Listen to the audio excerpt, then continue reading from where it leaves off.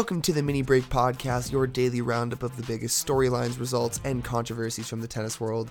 Today is Monday, April 15th, and I'm your host, Max Rothman, and I'm your only voice today on the podcast. It's tax day, and I think everyone was too busy trying to get those taxes in before the deadline tonight, so you're stuck with me, who, for the first time ever, got ahead of his taxes and got those in. But we will start today's podcast with what we promised you on Friday, the winner of our CR Gear comment competition. We asked all of you to send a 5-star review to any of our podcasts. We did ask specifically for the mini break, but we did look at all of the podcast comments to see who left 5-star reviews. And for this week, the winner of our CR Gear is Nico. Nico is 88. Yeah, so I'm assuming this is a Nico. Congratulations, Nico. We will be reaching out to you shortly with your CR gear, and we will be continuing this competition for the rest of the month. So you've got 3 more chances to win some CR gear. So again, this week, make sure to comment, and if you want to, throw us a like, throw us a subscribe, all the other stuff. You do have a chance to win some more free CR gear. Just throw us a 5-star review, throw us your Twitter, Instagram handle, email, whatever you want, and we will choose someone at the end of the week. If you were someone that already did it for this week and did not win, go onto your friend's phone, make them review and comment, and you'll have another chance to win. So other things, before I get into the tennis, what a week. We had NBA playoffs starting, which is awesome. I know everyone's glued to their TVs for that. Tiger Woods. Holy shit. Tiger Woods. That is not something that I was expecting to see on this Sunday, and that was amazing. So I'm sure everyone in the world has been talking about this, and I know all my friends were glued to the TV. We had a couple guys even betting mid Sunday on Tiger. So we had some guys winning some big money, and I'm sure you all heard about some guy who bet $89,000 and pocketed $1.2 million after Tiger won. So he sure is having a good weekend as well. And then of course, Thrones. I'm not gonna get into what happened on the episode in case anyone listening didn't get to watch last night, but wow, I knew this we weren't gonna get into the depths of the season. Yeah, I knew this was gonna be a setup, but man, did we get a nice setup for the rest of this season. Big things are happening, big decisions to be made, and I'm pissed I can't watch the next episode already, but enough of that, enough of the stuff that happened this weekend. There also was a lot of tennis to cover.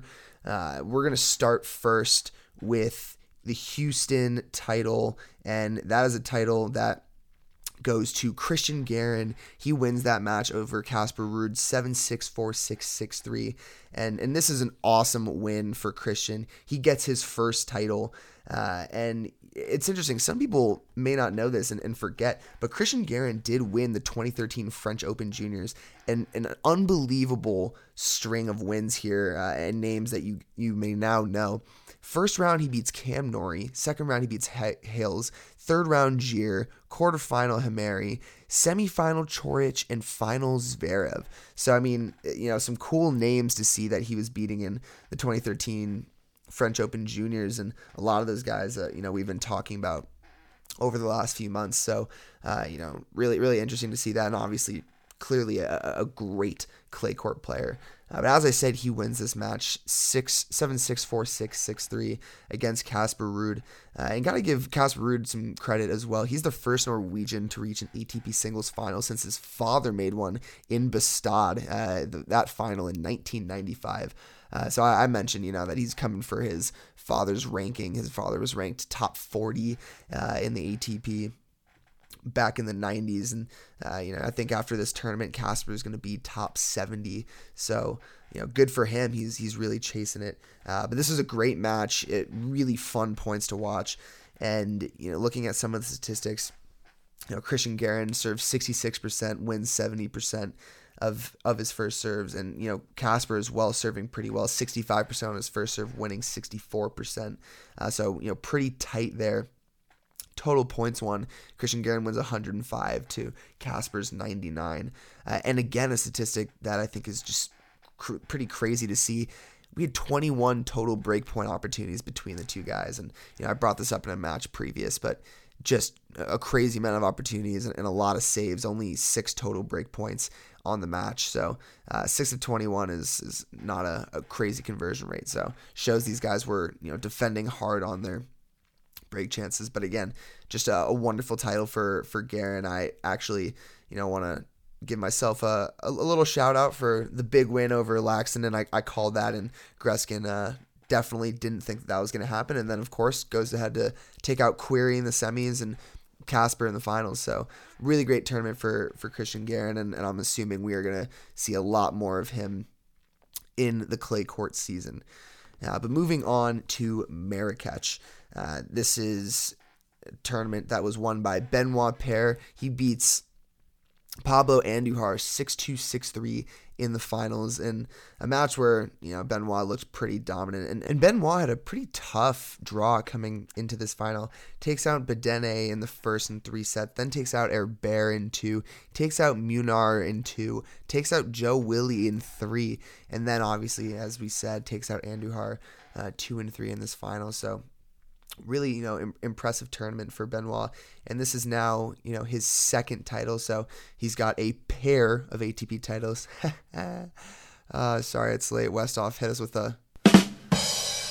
I promise there will be no more bad jokes like that for the rest of this episode. But in all seriousness, impressive win for Benoit. And, a guy who's super fun to watch, has some flair, will hit some, weird between the leg shots and some drop shots. And, when he plays well, he can turn it on and he can get big wins like he did against Tsonga in this tournament. So, if he's looking good, definitely be ready to watch him in, Monte Carlo and on the clay court this season. One other, result that I wanted to look at before talking about Monte Carlo and that draw, Anisimova gets her first title in Bogota after beating Astra Sharma 4-6, 6-4, 6-1.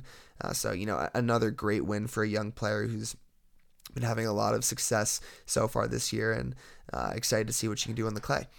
But looking into the clay court season, we've got Monte Carlo here.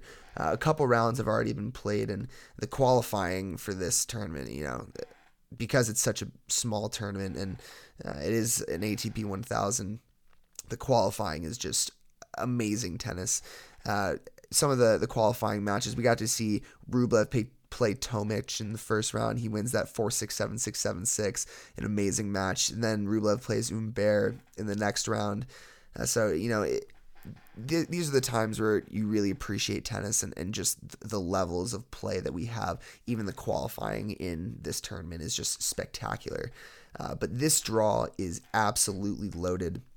And I want to point out just some of the first round matches that we should be looking out for. Yes, some of them have finished. Borna Coric has already beaten Hurkacz 6-4, 5-7, 7-5, and unfortunately did not get to see this match. But, it's a 2-hour and 52-minute thriller. And, Borna, who didn't serve well at all, 47% of his first serve, still manages to win 71%.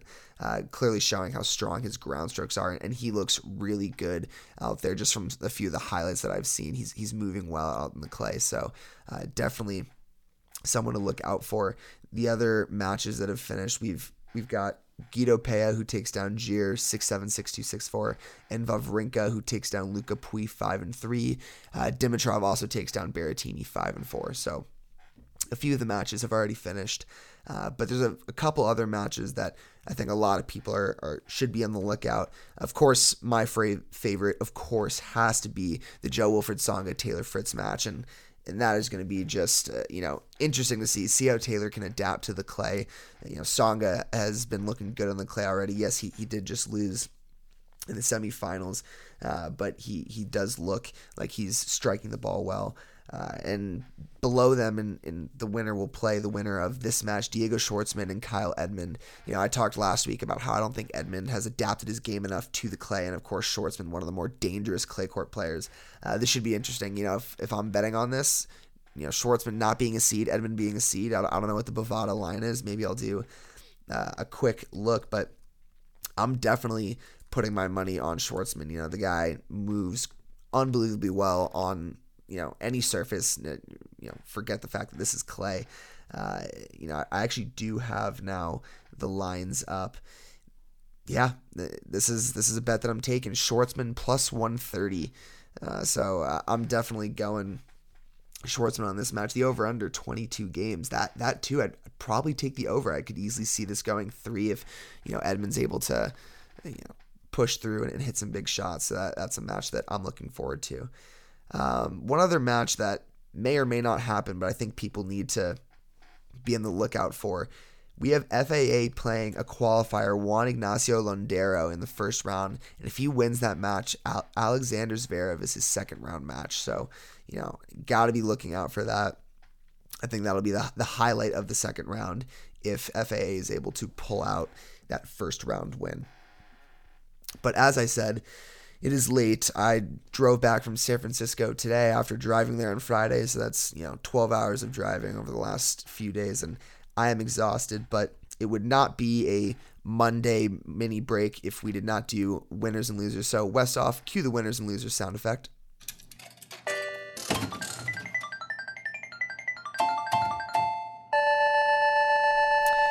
So I have a couple winners and a couple losers for this week, and I'm going to start with the winners. We got to give a huge shout out to the young players, and I know that we've been talking about this for a while now, but we love to see these young guys, the next gen, doing well on the tour. And a really cool stat. Here are just some of the winners that are under 23 years old that have been singles champs in 2019. And this is stemmed from the Christian Garin and Anna Samova wins this weekend.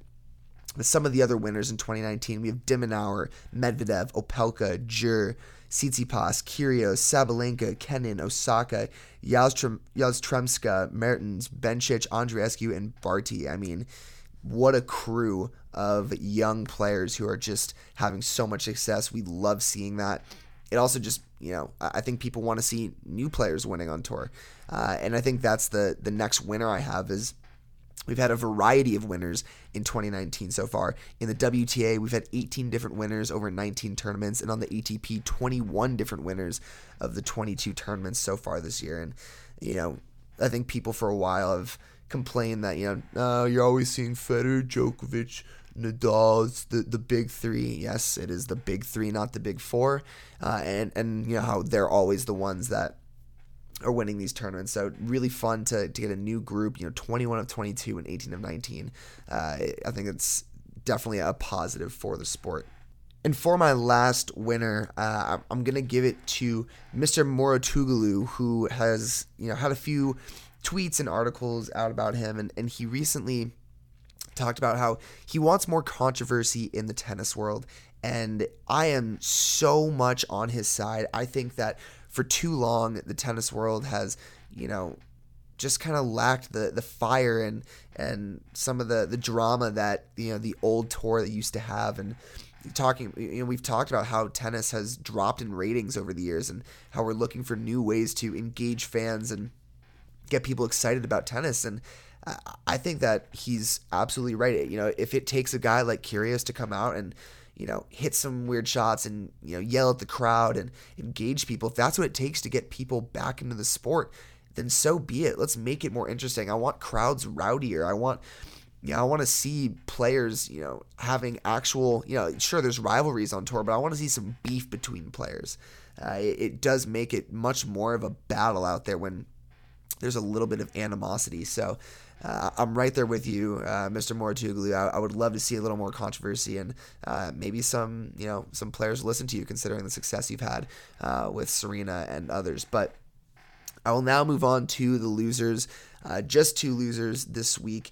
The new Nike gear. You guys know me. I'm always commenting on the gear. You guys had it right before the clay court season. I loved the old Nike logo and the pink and the checker. Like I love that design. And now we're back to this like weird orange, kind of similar to the Australian Open. I feel like I need to apply for this Nike position to design the tennis clothing because I think I've got what we need. I think I've got it. So maybe I'll just send in some designs, but not a fan of the new Nike gear. My only other loser are the American men. Houston was a disaster. I really hope that the American men that are in Monte Carlo can, show well for us. I think it's, wow, looking at the draw, the only American man in Monte Carlo is Taylor Fritz. So you're our guy, Taylor. Show out well for the Americans here, and otherwise just a poor performance and a poor showing for the American men on the clay to start the season. So let's hope that changes. But I'm exhausted. You guys can hear the rasp in my voice. So I'm going to give a quick shout out to the super producers, Max Leader and Daniel Westhoff, who as always have a job to do, especially considering this late night mess of a podcast that I'm putting together. But one last time, for no super co-hosts but myself, so for the whole Cracked Rackets team, I am your host, Max Rothman, and as we say, that's a break, and we'll see you tomorrow.